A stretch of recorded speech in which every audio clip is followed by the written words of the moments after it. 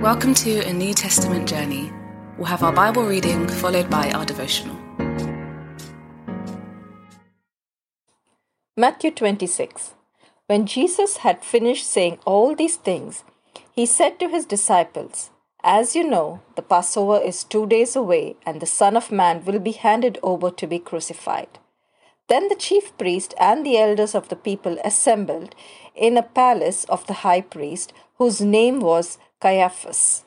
And they plotted to arrest Jesus in some sly way and kill him. But not during the feast, they said, or there may be a riot among the people. While Jesus was in Bethany, in a home of a man known as Simon the leper, a woman came to him with an alabaster jar of very expensive perfume, which she poured on his head as he was reclining at the table. When the disciples saw this, they were indignant. "Why this waste?" they asked. "This perfume could have been sold at a high priest and the money given to the poor." Aware of this, Jesus said to them, "Why are you bothering this woman? She has done a beautiful thing to me. The poor you will always have with you, but you will not always have me. When she poured this perfume on my body, she did it to prepare me for burial. I tell you the truth, wherever this gospel is preached throughout the world, what she has done will also be told in memory of her." Then one of the 12, the one called Judas Iscariot, went to the chief priest and asked, "What are you willing to give me if I handed him over to you?" So they counted out for him 30 silver coins. From then on, Judas watched an opportunity to hand him over. On the first day of the feast of the unleavened bread, the disciples came to Jesus and asked, "Where do you want us to make preparations for you to eat the Passover?" He replied, "Go into the city to a certain man and tell him, 'The teacher says, my appointed time is near. I'm going to celebrate the Passover with my disciples at your house.'" So the disciples did as Jesus had directed them and prepared the Passover. When the evening came, Jesus was reclining at the table with the 12. And while they were eating, he said, "I tell you the truth, one of you will betray me." They were very sad and began to say to him, one after the other, "Surely not I, Lord." Jesus replied, "The one who has dipped his hand into the bowl with me will betray me. The Son of Man will go just as it is written about him. But woe to that man who betrays the Son of Man. It would be better for him if he had not been born." Then Judas, the one who would betray him, said, "Surely not I, Rabbi." Jesus answered, "Yes, it is you." While they were eating, Jesus took bread, gave thanks, and broke it, and gave it to his disciples, saying, "Take and eat. This is my body." Then he took the cup, gave thanks, and offered it to them, saying, "Drink from it, all of you. This is my blood of the covenant, which is poured out for many for the forgiveness of sins. I tell you, I will not drink of this fruit of the vine from now on until the day when I drink it anew with you in my Father's kingdom." When they had sung a hymn, they went out to the Mount of Olives. Then Jesus told them, "This very night you will all fall away on account of me, for it is written, 'I will strike the shepherd, and the sheep of the flock will be scattered.' But after I have risen, I will go ahead of you into Galilee." Peter replied, "Even if all fall away on account of you, I never will." "I tell you the truth," Jesus answered. "This very night, before the rooster crows, you will disown me 3 times." But Peter declared, "Even if I have to die with you, I will never disown you." And all the other disciples said the same. Then Jesus went with his disciples to a place called Gethsemane, and he said to them, "Sit here while I go over and pray." He took Peter and the two sons of Zebedee along with him, and he began to be sorrowful and troubled. Then he said to them, "My soul is overwhelmed with sorrow to the point of death. Stay here and keep watch with me." Going a little further, he fell on his face to the ground and prayed, "My Father, if it is possible, may this cup be taken from me, yet not as I will, but as you will." Then he returned to his disciples and found them sleeping. "Could you men not keep watch with me for 1 hour?" he asked Peter. "Watch and pray, so that you will not fall into temptation. The spirit is willing, but the body is weak." He went away a second time and prayed, "My Father, if it is not possible for this cup to be taken away unless I drink it, may your will be done." When he came back, he again found him sleeping because their eyes were heavy.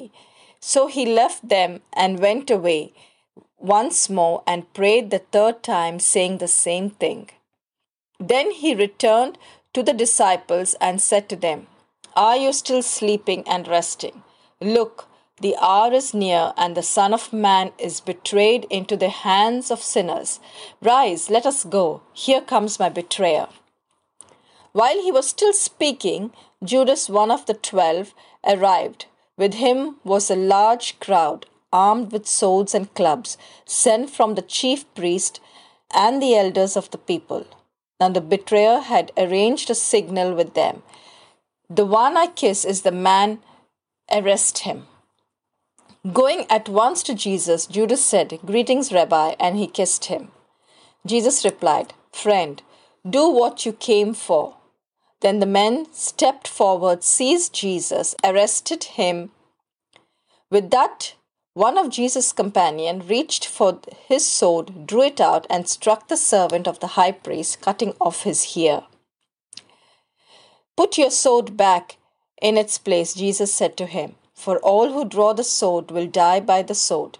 Do you think I cannot call on my Father, and he will at once put at my disposal more than 12 legions of angels?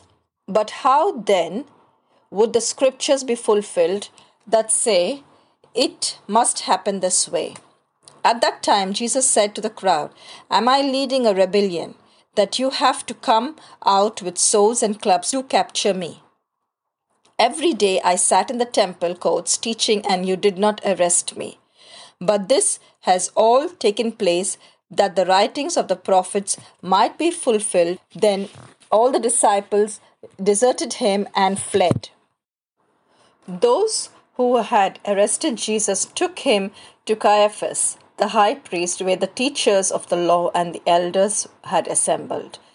But Peter followed him at a distance, right up to the courtyard of the high priest. He entered and sat down with the guards to see the outcome. The chief priest and the whole Sanhedrin were looking for false evidence against Jesus so that they could put him to death. But they did not find any, though many false witnesses came forward. Finally, 2 came forward and declared, "The fellow said, 'I am able to destroy the temple of God and rebuild it in 3 days.'" Then the priest stood up and said to Jesus, "Are you going to answer?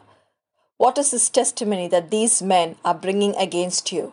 But Jesus remained silent. The high priest said to him, "I charge you under oath by the living God. Tell us if you are the Christ, Son of God." "Yes, it is as you say," Jesus replied.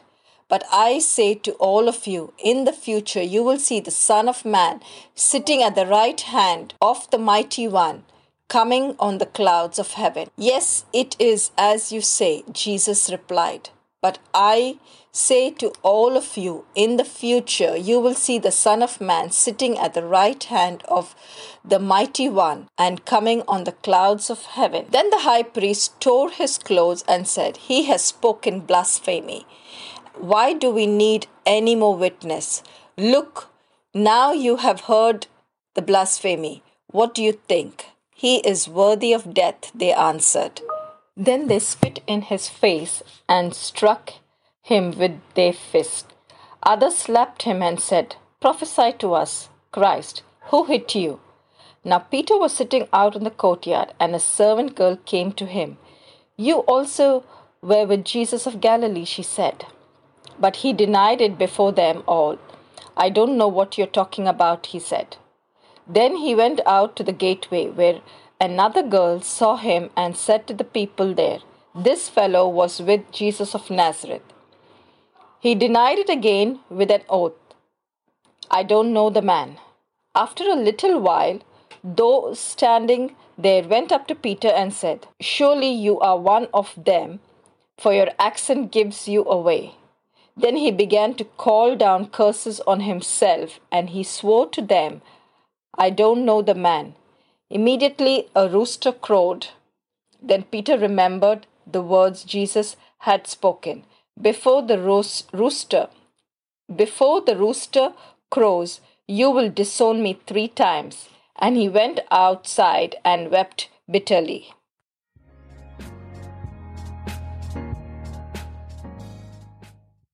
As emotional roller coasters go, this is a big one. There's the room-filling ecstasy of fragrant worship and the untellable exhilaration of unveiling the new covenant. But then, heart-stabbing betrayal, soul-crushing isolation, and the sourest swill of being let down by your best friend. Never can we think of Jesus as a detached, emotionless God. He knows what it is to be human. In particular, it is the description of Gethsemane that I struggle to get my head around. The level of emotion that Jesus displays and the enormity of the situation is a little too much for my task-centered brain to process. I tend to just look at the end result and experience a fleeting moment of sadness over the fact that my beloved Saviour was roughed up by some upstarts. But taking this passage on its own for a moment forces me to dwell a little in this agonizing garden. And as I sit here, I feel myself starting to well up at Jesus' declaration. My soul is overwhelmed with sorrow to the point of death.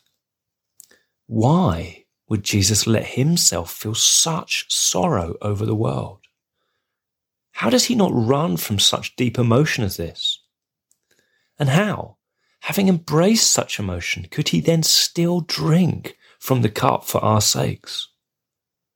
I'm completely floored by the emotional health of our God, that he could care so deeply about our sin that it would nearly kill him, and yet he could still get up from this prayer and let sin kill him. This is an emotional God who we serve, and yet in his emotion he never swerves from doing utterly faithful things. I'm desperate to better ride the emotional roller coaster of life. I want Jesus to help me embrace the ups and downs, finding intimacy with him in both the highs and lows.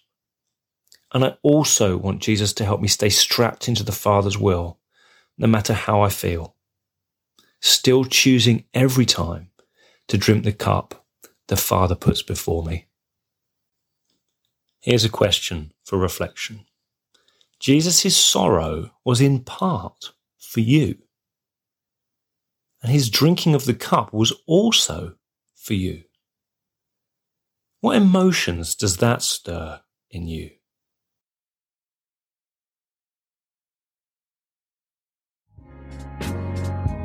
We pray God's word bears fruit in your life. For all the information about the New Testament journey, head to www.anewtestamentjourney.net.